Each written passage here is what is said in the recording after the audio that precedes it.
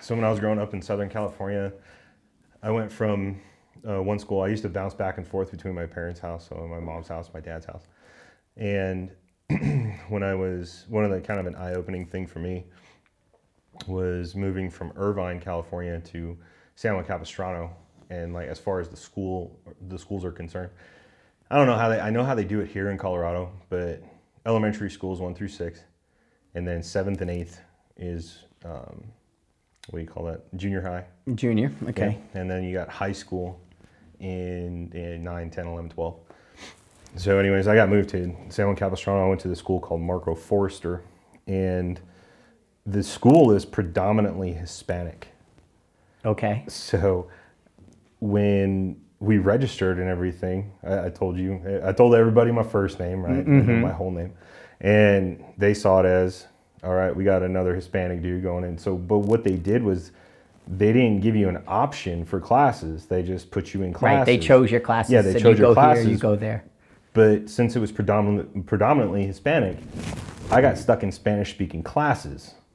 So when I first, I walk into it, going into 7th grade, don't know anybody because I just came from an elementary school that I went through kindergarten through 6th grade. Mm-hmm. Moving into this school, don't know anybody, not talking to anybody. I get stuck in these classes. Well, my first class, the teacher, was doing roll call and everybody was like, aquí, aquí, aquí. So I was like, I guess that's how we say it. So they called my name. I was like, aquí, and they just moved on. Yes. Right? So they taught the whole class. Had no idea what was going on, grabbed my books, went to my next class. Next class, it was the same thing. So it was like this for about a week until they realized, like, one of the teachers pulled me aside and he was like, are you understanding? Like, he started, was talking to me in Spanish, and I was like, dude, I don't speak Spanish. And he's like, no wonder, like everything started coming together. Like, I was just doing what everybody else was doing, but that, that gives you an idea of how far you can get without really knowing what you're doing. And just following the crowd is like the military. Yes. You show up and then you just do what everybody else is doing, and you'll be absolutely fine for a time period. Not your entire career. Right. But for a short period, you can hide. Short amount of time. I was watching Few Good Men the other day. It was on, and they were asking about the Code Red, which is blanket parties and stuff. Did you order the Code Red? Right. Yeah. So the funny thing was that when they were asking about where it is in the manual to do a Code Red. Right. And then they said, well, oh, wait, you never went to Chow when they did the Chow Hall? Show me in the book where the Chow Hall is. And the guy goes, well, it's not in the book. He goes, what, you never ate? Yeah, you just follow the group of hungry Marines. You just follow the crowd to the Chow Hall and then you eat. Yeah. So, yeah, exactly. Yeah, but you can only get along so far, just doing that. Following the crowd, right. So there's been a lot going on since you and I talked. We did the Atom whole thing with all of us here in the new bunker down in your basement. Yeah. And so I've been systematically replacing all of the appliances in my house. Nice. Which is kind of like, I have to take a day off here to do that. I got to do this. I got to do that. I only have 2 appliances left that are not brand new. One is the water heater, and the other one is the AC unit. Don't wish on the water heater, man. I'm not wishing on anything. I just know it's going to happen, right? So I'm like, we had to replace the furnace. We had to do this. I mean, like, all the appliances are new, and I'm just like, I'm about over it. Yep. But I've got to a point now where I'm just like, okay, everything is functioning, everything is good. And one of the toilets, they have like really hard water here. Yes, we have it at our house. The water tastes like absolute ass. It's, city water, yeah, it's crap. Yeah, it's terrible. But it clogs up all your stuff all the time because of the calcium and all the minerals and everything. Yep. So the toilet upstairs was running for like 3 days, and I finally was able to Google all these parts and figure out it clogged onto the arm and the flow the flow master or whatever. But we also have like the how you turn off the water to the accessory, either the sink or the. Yep. It's a pull and push kind of deal. It's not a turn off or on. That's weird. So I reached down there and I started spinning it, and I was like, yeah, it was just like, so that's why it was running for like 4 days. But I finally got that all figured out, right? So I was like, dude, I should do that to all the toilets in the house. Yeah. So I started going around doing it to all the toilets, and I got down to the basement one. And I was like, all right, I'm going to get you. I opened it up, and it was the old style with the ball on it. It wasn't like the float, new, right? Yeah, it wasn't the new one. Yes. So I reached down and I grabbed it by the stem, and I went to turn the top off of it. and then broke a pipe off of it, of course. And I was like, okay, well, this toilet's fucked now, so I'm just gonna leave the water off and put the cap back on and act like I wasn't even down here. So I got to fix that now too. So it's just one thing after another. Nice. Homeowner. Yep.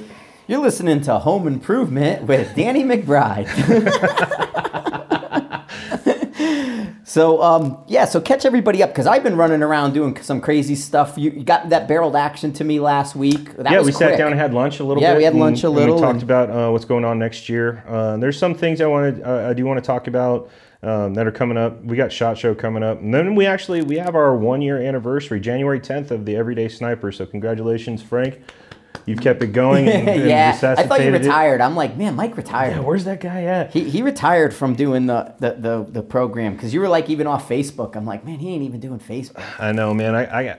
I'm pulled in so many different directions. It's unbelievable. I'm like, just one more thing. It's like you. Yeah, people don't get it, man. Yeah, you're doing 100 things. But that's okay. Like I'm trying to jump in more and more when I can, and every time that we set up a date, we do it. So yeah, and there was like the ELR thing going on this weekend, and I couldn't make it down because I had some stuff to do. What was the ELR thing?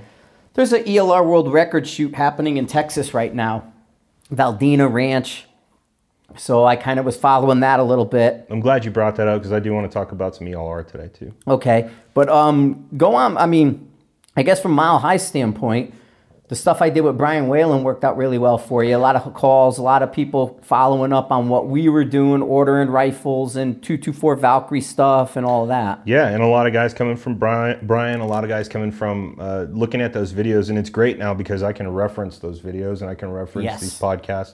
And I can go, look, you want to know a little bit more about it. I'm saying the same thing over and over again. I've been shooting the 224 just as long as you have. Yeah, we shot it in the very first podcast, first or second. Exactly. And I'm like, okay, this is what we experienced. And now, like, it's grown exponentially since then, since, what was it, February? Yes. Like, all these new things have been done with it, and you guys have been experimenting with stuff and doing this, and I think it's really cool. So I'm like, hey, go on here and look at this video. Go on Sniper Side, talk about it. There's a million threads on it. There's a million things going on. There's so much information, and one of the things got to tell people is make sure they go. I'm getting a lot of out of context, not the whole story. Like one guy going, well, you said it's only good to 600 yards. And I said, no, that's not what I said at all. You know, I said that this bullet, I was talking about the 75 grain American Eagle. I said the 600, it's really good. But then after that, the wind starts to beat it up and you have to be on top of your wind game. Mm-hmm. But it still shoots. It just, depending on the wind in your particular area, for us, the wind's strong past 600, you see it.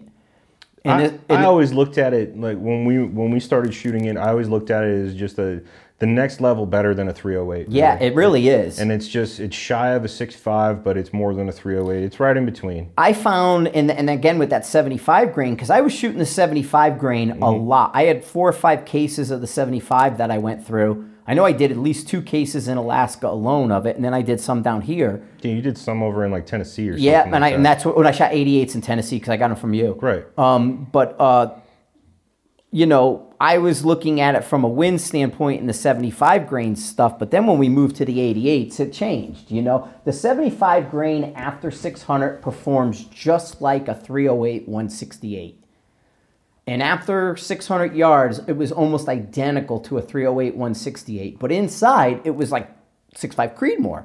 And you can probably look up all that data that we published when you and Paul went out. Mm-hmm. And we were given numbers and everything like that. I mean, it's pretty close to what that is. We put data out. The thing is, people have to look at the data correctly. They have to go and interpret it.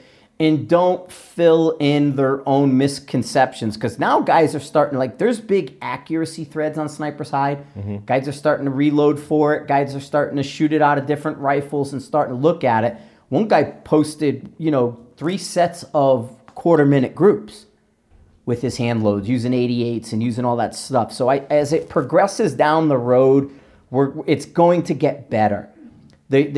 Just people have to ignore. I guess there's 2 guys on YouTube that just beat it up in the beginning because they couldn't get it to shoot, according to them. Yeah, and that's possible. I think I've seen that, but that was like months ago. Yeah, but everybody's still going back to it. Yeah, everybody's going back to a lot of stuff. Yeah, exactly. So you got to look at that kind of both sides of it. But I'm glad people are responding. They're responding in a positive way. Most of the people that I talk to, I want to say like 99% of the people that I talk to, it's only the stuff, the negative stuff is what I hear from somebody else. I don't hear it straight from somebody. Right. It's always secondhand. It's always secondhand, yeah. Yep. Like when you guys did the video with Fritz was like, I don't understand why these people come on here and say the things that they do. And I'm just like, you have to understand, and you know, putting yourself out there like that, people are going to say something about you. I'm sure somebody's saying something about me right now. I don't give a shit. Yeah. But what it comes down to is I've had the majority of people painted in a positive light, and they want to try it out. And the reason they want to try it out is because, yeah, it's something new.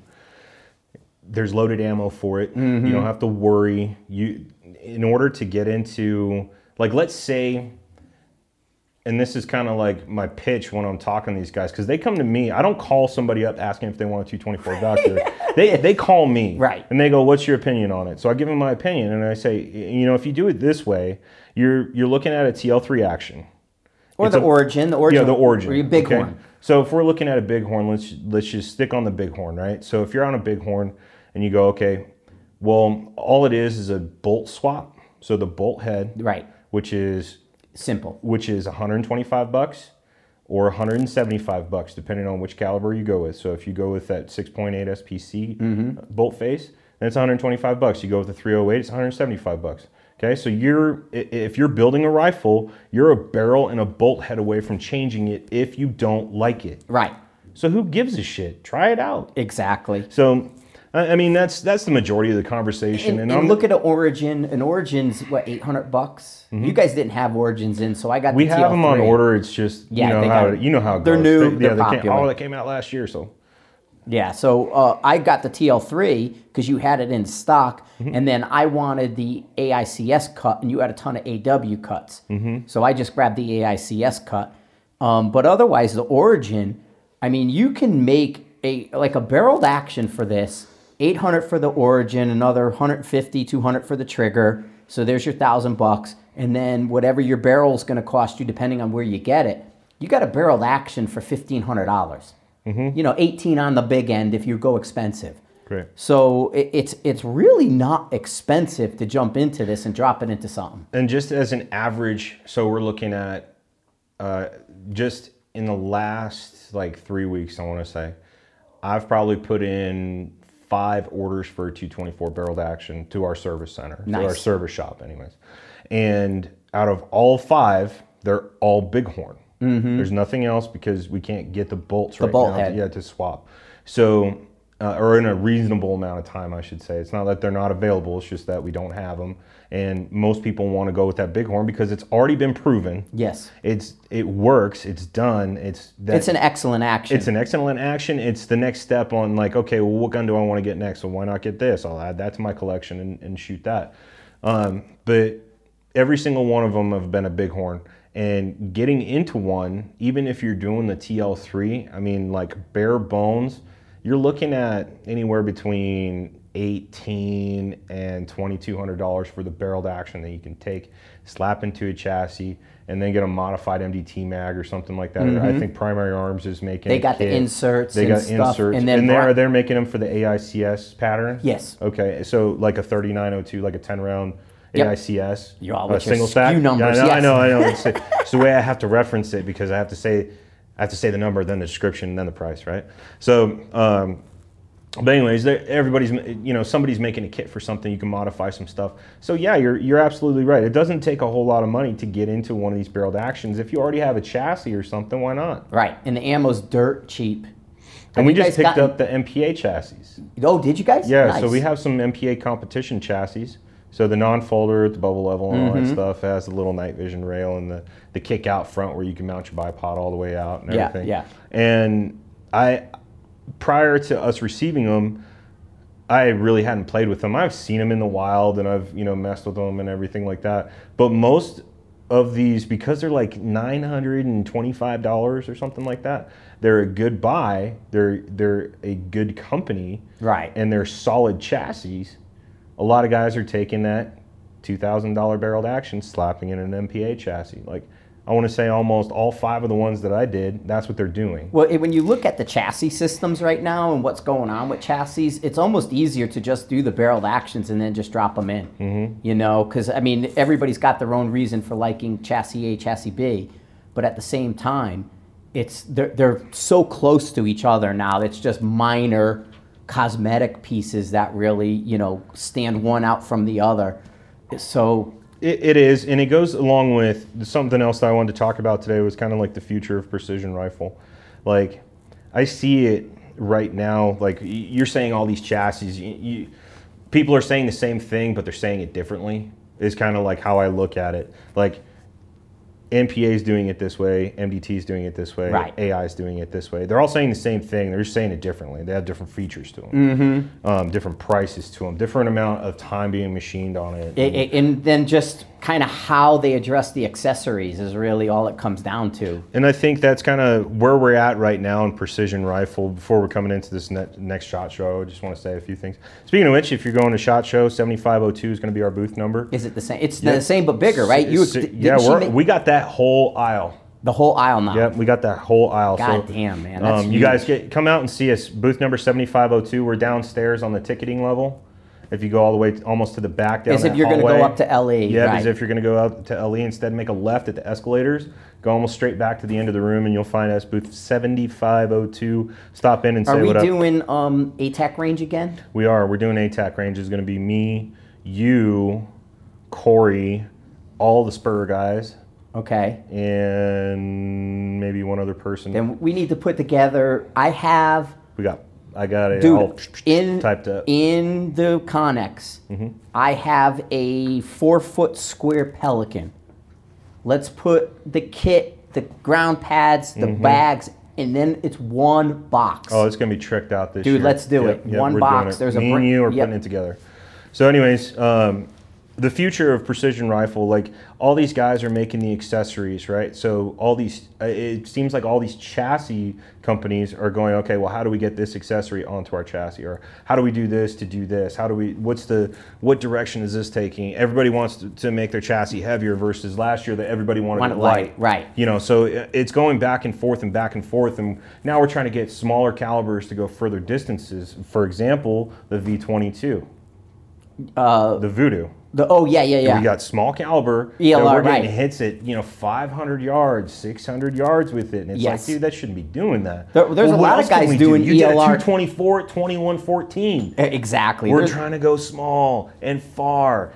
So what are they doing? They're making all these accessories to do that. So what I see happened 7 years ago in the AR world is everybody who was making ARs because Sandy Hook and like they had to buy one for $3,000 because they couldn't find one. Well, just buy this one and then get this accessory and this accessory and this accessory, and it's these Lego guns they're putting together. They're doing that with precision rifles now because ARs are out. Yeah, ARs are big out. They're boring. Although 224 is going to bring them back because you're seeing more guys go to the small frame AR because they can shoot them farther. But you're not going to want to spend $599 on a 224 Valkyrie. Right. You're going to want to spend a little bit more money because you don't want the receiver shaking. Yeah, exactly. You don't want, you want parts that are fitted for that stuff. And that's kind of how I see the precision rifle world going right now. Is one is ELR, right? And it doesn't matter caliber. Pick a caliber. They want to get as far as possible. And then the other thing, and they want to do it with a cheap scope. Yeah. And then the other thing is just the, being the Barbie doll, with all the accessories, being the Barbie doll of rifles right now, because it used to be the AR. Right. That was the. And now everybody's like, dude, I'm done shooting AR. I want to shoot far. Well, because everybody saw the writing on the wall this past year, said ARs are precision rifles are growing, ARs are on the downside, and they all are jumping ship and trying to make their money as fast as they can before precision rifles level out again. But it's all going smaller caliber. They're looking at 22 Creedmoor's coming, 22 BRA or BR is coming. Zero recoil. Right. And they're all looking at this for next year. You are going to see a glut of 22 caliber stuff at these comps. And yet the rifles are going bigger and heavier. Even Proof just now offers the 1.250 straight taper, even in the steel barrels, because guys they want that 9-pound barrel, that straight taper, and that's what they're looking to do. because it's that extra weight on a smaller caliber. Mm-hmm. And they want to go super long. So I don't know. I think it's kind of a weird trend to go into, and I think it's going to not be very, the longevity is going to be limited. I think a lot of, and I saw this when like getting out of the military, a lot of tactical companies started standing up in the last 10 years, right? Yeah. And it was a lot of fly-by-night stuff. Yeah, there's still a lot of fly-by-night. Right, and you wonder, it's like they have a day job, and then they have this tactical company that they do. It's like the guys in their basement who are trying. Yeah, like us right now. Yes. Yeah. We're in the basement. Yeah, and we're tactical. Yes. Right? We're the everyday sniper. Yeah, that's right. But we're not fly-by-night. No. Right? We do it for a job. Yeah, and we don't even get paid to do this. No. So, and that's the other thing. I'm tired of people saying I'm bought and paid for with this stuff. I did not get paid to do the Valkyrie stuff. Leave me alone about it. No, you didn't. No. And whatever. You could tell them, did you see free stuff come to me? Did Federal send me ammo? All I the bought shit it. that you get, you send it back, and then you come in and buy ammo for the stuff. I bought it. Yeah, I was walking out the door, and you said, no, we got Valkyrie ammo here. And I bought cases right there. Yeah. Or the other day when you got your, what was it? Barreled your 6.5? action? Yeah, when you got your barreled action, I said, hey, give me your credit card before you leave. Yeah, I bought it. Yeah, you pay for shit. Fucking people. Anyways, but the fly-by-night stuff is we're going to see a lot more of this, and I'm saying it right now because I saw it happen before. I'm watching it happen now. Is that these guys they're going to develop the new whiz-bang stuff, and they're going to give it to so-and-so, and so-and-so is going to put it on Facebook, and they're going to say this is the best shit ever, and then they'll get a few sales, and this guy will be their representative. Well, after a while, everybody's going to see, okay, well, that's not working out, or I can't find a real use for this thing unless they incorporate it into a stage at a practical shoot. So what's the next step? Okay, well, they got to go back to their day job because they're not making enough money. Yes. And then eventually that'll fizzle out, and then that'll be I got it this last week. I got it again. I'm getting hit up over the actions. Impact, Curtis, Defiant, Bighorn, all the Nucleus, the Mousing Field stuff. Everybody's, should I get the impact action? What's the impact? The impact. I'm like, yeah, what's it doing different than... I like Tate. Yeah, well, I'm not saying anything about the people. I'm just saying... There's nothing wrong with the people. But my question is, what's the difference between that and the Defiance? This guy says it's slick as shit. Yeah, well, that guy said the Defiance was slick as shit. That guy likes the Bighorn is slick as shit. What it's coming down to is exactly what you just said. Who they get behind it, who talks about it on social media, and how they hype it up. Now, granted, in the past, that's my job. I hype things or do stuff. But it's like, yeah, it's just everywhere. You have to take it from the source. The guy has that name on his shirt. He's telling you it's the best thing since sliced bread, and he's running it in these events. Well, what about the guy with the other name on his shirt? What does he say? Right. So, guys, flip a coin, man, is really what it comes down to. If you find a use for it, use it. Right, but the action's a delivery device. It is really, a delivery it comes device. down to the recoil lug, the bottom, your bottom metal / chassis / insert. Is it a 700 footprint, which they all strive for? So it comes down to that recoil lug and how they do it. It comes down to the bottom of the action and what it falls into. AICS cut, AW cut, that kind of stuff. That's where that difference comes in. And then it's really the accuracy your gunsmith can provide.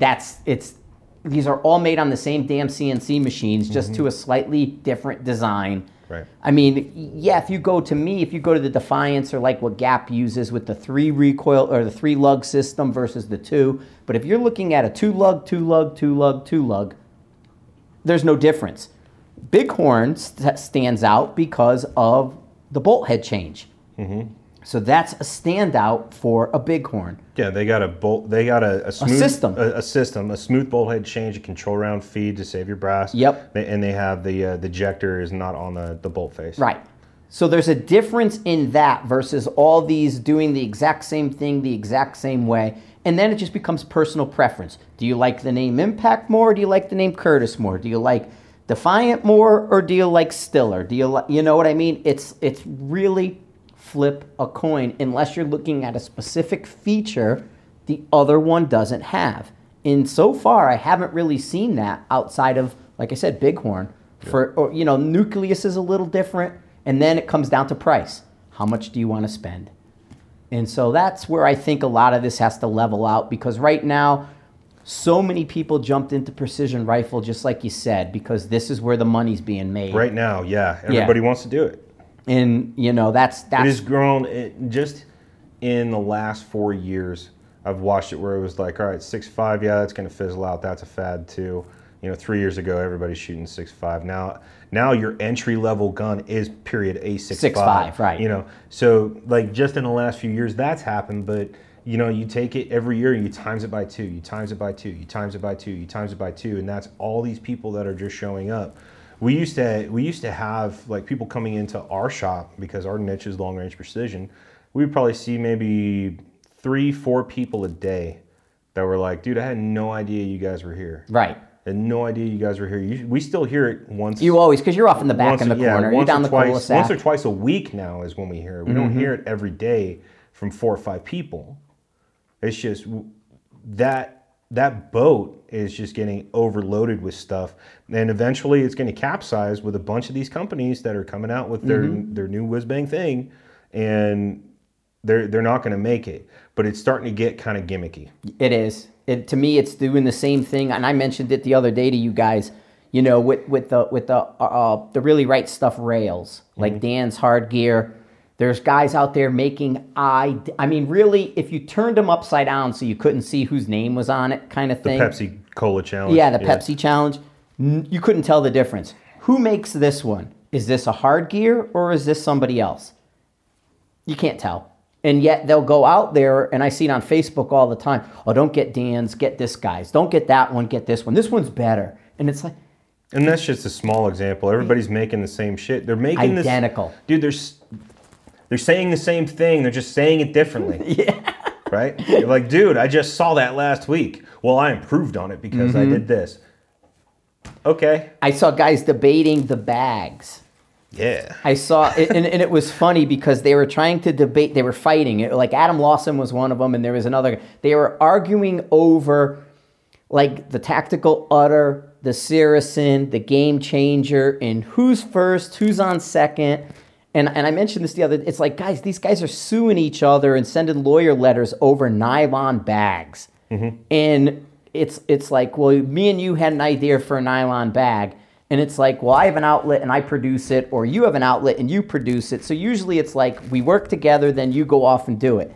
Now it's like we have an idea and it's like, no, that's mine. And I'm going to go do it, not you. And then now we're fighting with each other, trying to determine who owns that bag design.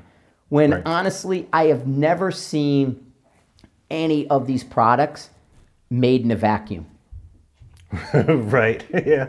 You know what Yeah, I get that. I mean, and I could go back to the Tony Burks and the Tab Gears stuff when we were down Rifles Only and they were this we all sat around tables. And whoever happened to be at Rifles Only at that time gave input.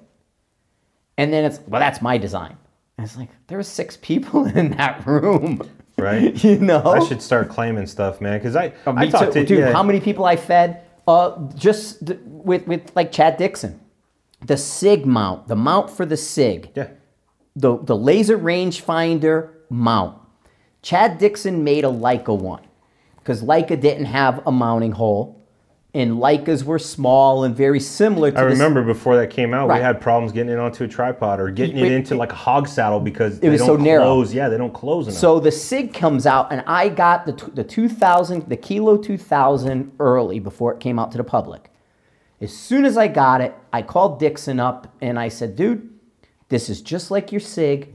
I mean, like your Leica, but make this to fit the SIG instead because SIG's got a big megaphone.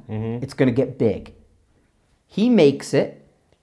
SIG picks it up for the 2400 AB, and all those come from Chad Dixon because I called Chad up and said, you need to make this. But you know what? Frank didn't make no money off of that.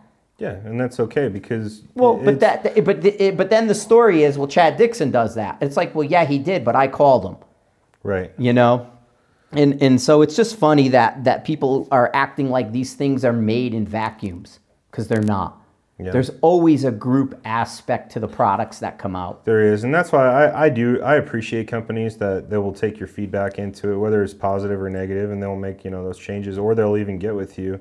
There's some companies that will get with you as an individual and say, hey, if you want something custom made, you have an idea or something, just let me know. Yeah. And then they ask you, hey, do you mind if I use this idea? Go ahead, man. I don't give a shit. I'm not going to be the one sitting behind the sewing machine. Like, I'm just going to ask you for something, or I'm going to buy something from you at a later date. Mm-hmm. So, and I appreciate that kind of stuff. But those are the guys that are going to succeed. They're going to go, okay, yeah, we're going to put this together, and they're going to back themselves away from all the bullshit over here. Mm-hmm. And they're going to focus on what the important thing is, and the important thing is the end user. And we always see a need for a product. The only thing is, you have to have some kind of depth or some kind of ability to make something that's not going to make you money. Mm-hmm. I mean, really, a lot of this stuff, you have to go into another level to start making money off you of have it. You have to go into an R&D mindset. Yeah. So and like the Game Changer made a metric ton of money because it blew up so big so fast, and everybody was Game Changer, Game Changer, Game Changer. That made a lot of money. But once that gets to that point, it's then going to level off and fall down. 3 years after that release, or after that big spike, are they still selling that many? That's going to become the question for a lot of these products. I mean, look at even what Dan's doing with the hard gear stuff and all those accessory rails. How many chassis now are moving forward with them built in? That's tough. Right. So, I mean, it's just like when you buy a vehicle. You buy a 2016, they're going to have something different for 2017 and 18 and 19. Yep. I mean, they're not just going to keep selling that 2016 up until 2022. Right. Yeah, that shit's going to fall off. Mm-hmm. And guys need to understand where this goes, and they really should be much more forward thinking rather than this litigation, rather than this argument, and working towards a better future. But money's involved now. Money's involved, and we're going to be right back where we started with the AR stuff. Yep. Every single time. It'll filter right back. I mean, we have how many different handguards can you make? Yes, exactly. How many different USGI lowers can you make? There's how many different, there's like 3 main trigger companies, right? Yeah. And all the other stuff is mil-spec. Well, who makes that? Yeah. It's not everybody. No. There's like one company that makes all of them and then just fires them out, So, I mean, it's just, it is what it is. And I see it coming. And this next year, I'm going to laugh a little bit too when that stuff does come to a head. And we're going to see a lot of that, I bet. Well, you're probably going to see a lot of it at SHOT Show. I'm going to be down in the booth doing my business. But the future of precision rifle, man, do you see it? You see it going much further than where it's at? I mean, I feel like we're in the golden age. We are in a golden age, but I mean, there's going to be a change. I mean, I think we actually... Because you've seen it. You've been doing this for like 40 years. Yes, I think we've speed bumped over certain things that we need to revisit. Mm-hmm. And we drove way too fast going down this road, and we missed some pretty good stops we should have taken. Some rest stops in the middle of Iowa. Yes, and I really think that, again, the 22 direction, while that may work for competition, is not going to work for people in other places. Mm-hmm. And so we're going to have to do a reset, and that's where like the 6.5 Creed and that stuff comes in. I think if the military gets a way to highlight things again, and if that goes into play, there'll be another resurgence and a backpedaling.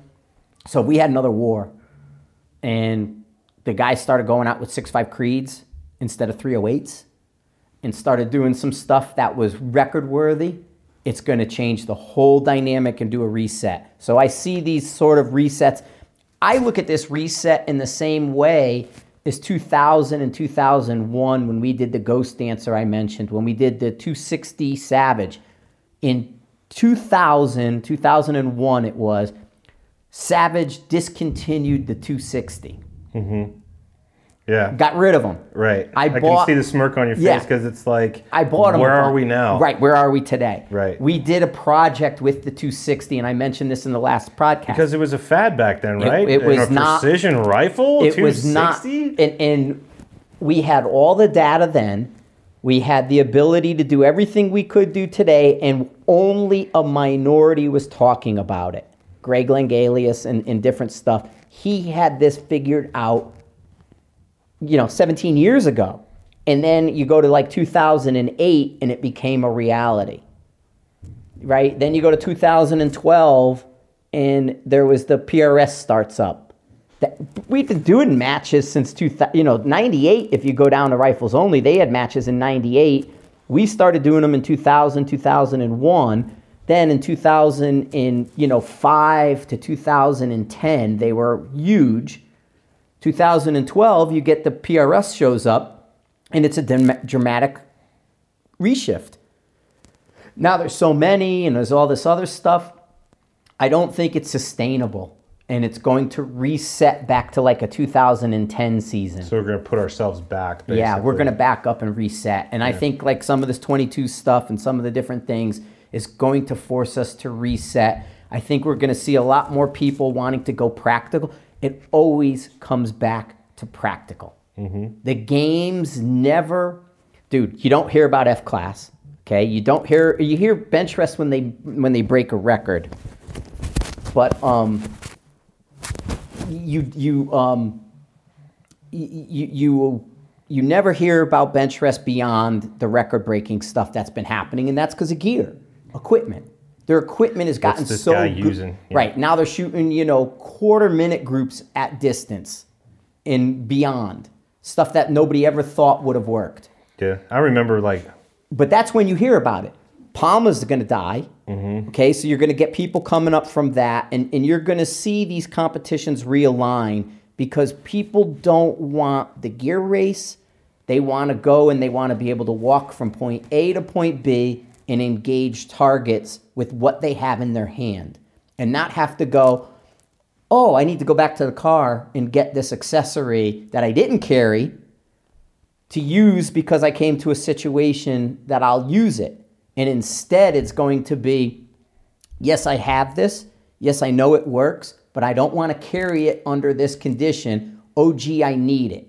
So where are they going to go to readdress that when they don't have it? It's going to come back to the original intent stuff. Right, and going back, over the years, you also come from a time frame of marksmen where they made their own shit. Yeah. Like you need a sandbag, you fill up a sock with some sand. And you do it, and right. You tie it off, and then you bring that with you. You need a tripod, well, take this apart, you got 3 sticks, put it together, now you have a tripod. Mm-hmm. It was... You didn't have all this stuff that's readily available now. Right, we built everything. Yeah, you built everything from what you had there, and you carried a minimal amount of stuff to go get the job done. Yep. So it is a different age of marksman. I was looking at Taylor put a picture up from the Marine Corps in the 80s, and he was shooting off of a World War II haversack. And I carried the same one too. I was going to say, he's like the only guy I know that would have one. I had one. A bunch of us had it. And the funny thing is the haversack, as small as it was, would just barely but perfectly fit a Prick 77 radio. So I would use that too and use it because I carried the radio a lot. And I got burnt with a whip antenna one time. Did you? Yeah, those things carry some voltage. Yeah. And so, we were using the haversack, and we were using specialized equipment, like you said, our shelter half tent poles made into tripods with 550 cord, rear bags made out of sand sock, no bipods. The way we never use slings, even though we had. Someone's Googling sand sock right now. Yeah, they are. Yeah. But I do think we always see these resets that happen because people say, okay, you went with the gear race too far, we're not bench rest, let's back up again. Why are competition dynamics matches so popular? Because it's minimal. It's movement. Yeah, it's minimal. You're on the move because you don't want to to spend your entire time unpacking your bag to engage targets. Right. You want to be able to get there, set up, range it, and engage it. Find it, range it, engage it, and then get on to the next spot. And what they were smart is they incorporated the foot race aspect of it. Mm-hmm. Because if you're going to be this well-rounded field guy, your physical fitness is part of that. Yeah, you need to be able to move in the field. Yeah. From point, and up here, they do the 30 mile, they do all that. I mean, today I probably couldn't do it. Could I? Yeah, but not well. Right. You know, but the thing is, when you put that element into it versus getting out of your car, walking 15 feet to a firing line, walking 5 feet forward to the obstacle, walking back to your car to get your shit, yep, going back to the firing line, and then I forgot this, going back to having your car. a group of people you can share and brainstorm with. So then when you walk away, do you really understand what you just did, or did you just mimic what the guy told you? You know, I pissed everybody off while you were away. As I said during some of the free recoil discussion, I was driving home and I was trolling people on Facebook because they were having this big talk. So, yeah, go figure, Frank trolling. So I wrote, do you want to be a tourist or a technician? Right. Where the tourist walks up and says, hey, Mike, what do you recommend? And you say, go here. Or a technician that does their own homework, that explores. Because what happens when you say to somebody, hey, do this. You run up, you do it. It's 90 seconds. You come off, you say, thanks, that helped. And then you forgot what you just did. Cram, test, forget. Yeah. Yeah. Yeah, and so to me, it's going to be a reset where the knowledge, the education, and the personal growth gets a little bit stronger, as I think what's going to happen. I hope it does, man. And going back and just kind of, you need to know where you came from. Yeah. You need to know where this came from and why it's been around for X amount of years. I mean, you go back and you've said it 1,000 times, and I've heard you say it 1,000 times, and it rings in my head all the time, is we didn't make these fundamentals up. They've been around, dude. Yes. And it's really just original intent with the sling stuff and iron sights versus a scope today. Mm-hmm. You know, so you got a sling and iron sights and how that applies in the context of that versus a bipod, a rear bag, and a scope. But the fundamental side of it is the same. You just have to recognize you're no longer unsupported prone, you're now supported prone, and where those differences fall in, because that does matter on your body position to get that elbow up and under. It does matter, you know, being straight with a bipod. And I think that understanding has become lost, where it's more about the end result, just get the hit. We don't care how we got the hit, just get the hit. And that's kind of where my mindset is on it. So we talked about chassis a little bit, and everybody's coming out with something new, and they're doing the same thing. They're just saying. I saw a new XLR's got a competition chassis coming, look really nice. I saw Kyle Miller there post a picture on Facebook of a comp chassis from XLR, so that'll be dropping at SHOT. You know, you got all this stuff. JP's chassis is going to be coming, the one that Brian's been working on. And he had a prototype one. Yeah, that was. Play with that one a little bit. And mm-hmm. Did you like it? They're changing a bunch of stuff to do the ARCA things and. But you know, so there's because they have the round tube in the front, right? So they need to get something. Well, they made their own that's contoured to fit on a round, and then you know, so there's going to be no shortage of chassis as far as people go, which is why I think that barreled action is a smart way to go for guys who want to keep costs down in manufacturing quicker and easier, because really it's going to come to time. I've seen several people, like you guys surprised me when you said, hey, I got a rifle here. I thought one was coming in. Yeah, you're like, what was it? What came in? And I was like, your gun that you left here for us to build. Yeah, and it was the order I made, and that was like not even 10 days. And that's where it's going to be, is how fast can you knock out something semi-custom like that with the better actions, a custom barrel, and then put together by gunsmiths who know what they're doing. And how fast you can knock that out is going to be the difference, especially in this comp world. There's that, and then you know we'll see if things like the switch lug. I'm surprised the switch lug didn't take off more. I think it will. You guys use it a lot. Yeah, we've used it a few times, and I think more and more as we go down this 224 road, it's going to catch a bighorn with a switch lug, man. There's a few more extra steps you have to take, because I mean when you think about it. We sell AIs, dude. Yeah, I know those you are all do. switch barrel, and they have it mastered. When you go into a switch lug and stuff like that, you got to make sure that your head space, you got to make sure all the gauges work. You got to make sure everything is tightened down the way it's supposed to be. With an AI, you put the barrel on it, 49 inch-pounds, bam, on the action, you're done. With these other ones, yeah, it takes a little more time. You got to swap the bolt and everything. But once, I think I want to give it, maybe another 6 months, and we're going to see more of them. Oh yeah, for sure. We're going to see honestly, more of them. the AT. It's really come down, and now nobody can bitch that these are too heavy, because that used to be, dude. There's heavier guns out there that are custom now. Yeah, that was the complaint going forward, that nobody wanted to shoot an AI in competition because they were too heavy. Now you don't have that problem. Everybody's gone with the custom guns well beyond the J. And they're adding weights to them. The J Allens, the MPAs, the ACCs all have weight kits to make them heavier. Yeah. The AI does it. If you get an AT. Buying an AT at $4,000 is like $3,400. Is that what they are now? Fixed stock, large firing pin, $3,400. Okay, that's a custom rifle. We have some AXs right now too that are like $6,400. Yeah, but I mean that's a custom rifle. Seriously, give me a call if you're looking for a good deal. At a price point that a lot of the custom shops have exceeded, because it used to be, number one, the AI was too heavy. At $44,000, it was almost twice as expensive. Then it was $1,000. Eventually, it's cheaper now because a lot of the custom ones are running in that $5,000 area. But when the custom stuff went from 24 to 38, now to 48 and more, where the AT falls below it, and it's perfect. It is 100% your best option if you're looking at a custom gun. Yeah. And you want a switch barrel system, but you don't want to pay a custom price. Right. And you get a warranty. Right. It's kind of a no-brainer. And there's accessories, there's different stuff. You can do all the stuff you have to. And you're looking at a system that's been killing people across the world on every continent for like the last 35, 40 years. Yes, easily. So it's funny, too, when you look at, because Tom sends the picture around all the time of the Irish 1991 AW. Yeah. Was a pistol grip. Yep. They got rid of the thumb hole, and so in 1991, AIs were made with pistol grips. Same as today. Right. So as I said, things come back around. Circling back around. And they always tend to come back to that side of things. Circling back around. Scopes.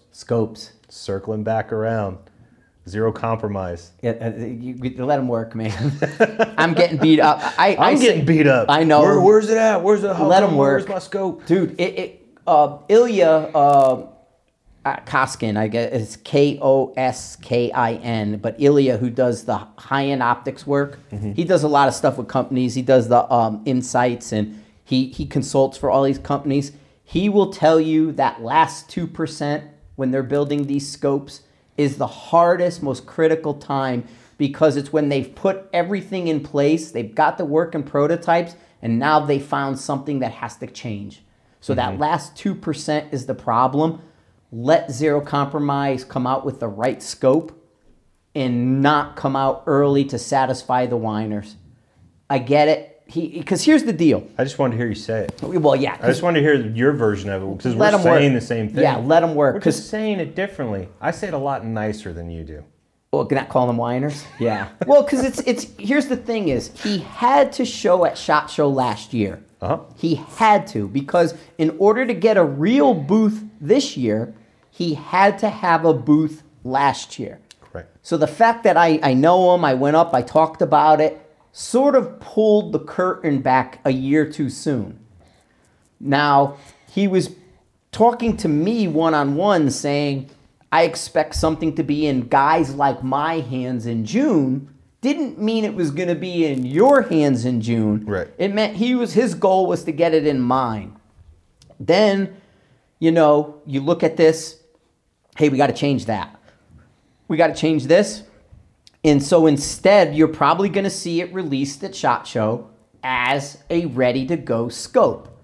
Just because you saw the sausage making doesn't mean you get to be the first one to eat the sausage, a year sooner than somebody else. You're watching the sausage get made. Right.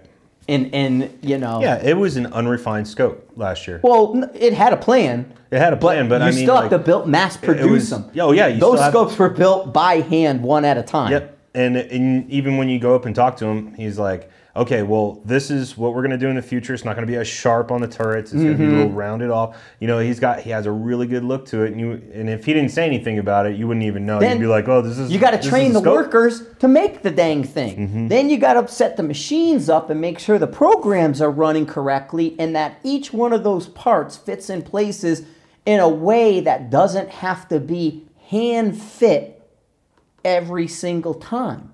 Because if you're hand fitting parts, you're taking too much time. So they have to set up the factory, make sure the machines are working right. They got to turn around and train the workers. They got to put a system in place. Then they got to do the production side of things. Then they got to do the packaging and material. All this between January last year and now. And he has to do all this work before he can even start producing one to sell, let alone the ones that have to go out to be field tested. Boom. Everybody has delays. It's just not everybody lets you see how they make the product. What do you see the future in reticles? Here's something to tell people. Go ahead. I got to tell one more thing. Okay, do it. How many years did I see the Night Force Beast before it came out? Is it an even number? Yes. 4. Yes. I saw the Night Force Beast 4 years in a row in the back room at SHOT Show before it ever came out in its current configuration. And the first one looked like the 5-25 Attacker. That's what it is. Yes, but the Attacker came out after the Beast, but the Attacker was built before the Beast. Right. So you just never saw it because I'm in the back room with them. And we're talking about this stuff and we just kept it confidential. Then, here's the only difference is we didn't keep the zero compromise as confidential. Right. Yeah. Reticles are going to... He's just taking steps in the right direction, but he has to, do right for his business and for the people who are going to be working for him. He has to do right by them because at the end of the day, I just said it like 20 minutes ago, it is about the end user. Yeah. And if they get something that is crap, it's done. That business is over. How many scopes out there come out with so much promise and you never hear about them again? Right. Or the sales are flat as hell because they had missteps in the beginning. Reticles. They're going to go the design that Night Force just did with the Mil C, the Mil C with the Christmas tree, basically. Yeah, what is it, XT? XT. XT or XM. They're going to go that direction. Though I think, number one, you're going to want your main crosshair to be very similar to that 2/10 adjustment. It's got to have a full 1/2 mil hash mark, 1 mil rather. 1 mil. I'm glad you're back to 2/10 because we had this conversation almost a year ago, and it was like, no, 1/2 mil marker. Well, I'm fine with a half, but one on each side. But it's going to be the 2/10 on the main lines. What I really think they need to do is they need to not do the Christmas tree until 2 mils down from center. So don't put the Christmas tree 1 because you're already too close. We're already too close to the middle. You don't need it. I was saying in the podcast yesterday, the last one I put out, you didn't probably hear, when I shot the Valkyrie with the Tremor, I shot the at 2100, actually all the far ones, especially at Blue Steel, because it was harder to see splash at Blue Steel than it was on our range. So what I did is I'm on the Horus, I'm on the Tremor. Okay, we're holding. So you were shooting Brian's gun. Yeah, Brian's rifle. I only shot mine a mile. I was going to say because I know you don't have one. I don't have a Horus. No. I know Brian does. Yeah, so I'm shooting 5 mils holdover.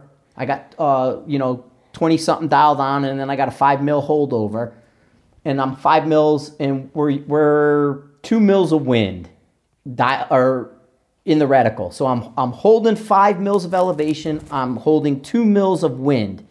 As soon as I shot, I slid the reticle. That's not that bad. I mean, no, I'm in the middle of the reticle because you're not using the full range, so you should be holding more where you're holding less. But so that's not bad. What I ended up doing was as soon as I shot, I slid the reticle out of the way to a clean spot to see what happened. Yep. Because that 224 was too small and would get covered by the reticle. So to me, it needs a little wider gap between what they're doing. Spread the grid out a little. So instead of resolving a grid to like a 1/2 mil or better, resolve a grid to 1 mil or more. And give me still, like, I'd rather just have even number holds or odd number holds. I'm seeing this and less then is dial more. it. Less is more. Yes, less is more. And I'm starting to see that a little bit more too. Like, we've consulted with a lot of folks. We consulted with a lot of folks over this last year, just looking at reticles and other companies, that are trying to get into the tactical market, but they're not allowed to say tactical. Right. So you know who I'm talking about. Yes. But we've sat down for hours on end talking to people about reticles. Not made in a vacuum. Right. And we're going, okay, like, they have all of the difficult reticles out there. They have all the stuff that takes up your entire scope. So they're going, okay, the old 37, the H37 went all the way to the top. We can use this and use this and use this as a unit of measurement. So using the actual crosshairs as a unit measurement, how thick that line is, or, this 2/10 or 5/10 marker, blah, blah, blah, blah, blah. So I think as we're moving forward, since we have kind of all the stuff that's cluttered in your scope with the Horaces, tremors, and stuff like that, I think it will progress to a less is more kind of mentality and go back to the straight up crosshairs without a whole lot of Christmas tree stuff. But if there is Christmas tree stuff, you're going to see more of a Gen 2 XR style Christmas tree where there's a lot of open space. You got to be able to see, man. Tree. Yep. I can demonstrate covering the splash. And the fact is, how many times, and we'll actually should pick this up. Let's pick this up on a part 2 because we're getting near the end of the hour. And so let's continue this in the next podcast. So we're going to leave you here, and we're going to talk reticles. We're going to talk about the future of precision rifle reticles. Future and reticles and stuff. And what we're maybe some of the predictions that we're going to see at this next SHOT Show. Yes. Yeah. We'll talk predictive. We'll talk future. We're coming up on this hour. I know we covered a lot of stuff because Mike and I are just back with all this. But we're backed up, dude. We just want to get it out. We do. We got 3 minutes. Give shout outs to some people that you have to. I want to give shout outs to our guys up in Alaska. I know you did it the other day, and I talked to him over the phone. But Jimmy D and Mark and all those guys that are up there that show us huge support down here at Mile High. I hope you guys are all right, and I know what it's like growing up in California, going through those earthquakes. I was there in California for that big 8.0 joint, and that wasn't cool at all. So I just want to make sure that you guys are okay, and take care of yourselves, take care of your buddies, and take care of your families. Yeah, a lot of broken stuff up there. So they'll be. Yeah, it looks like they got robbed. Yeah, they do. They all look like they got robbed. I said the exact same thing. Ron Ward's house. I said to Mark, I said, dude, his house got robbed. Jimmy freaking sent me a picture of his kitchen. I was like, dude, you got robbed. I was like, what the fuck? Yeah. No, so that's cool. But no, thanks everybody for listening. Thanks for everybody for being on the thing. And we are going to jump in onto part 2 with the futures. All righty? Later. Right, peace.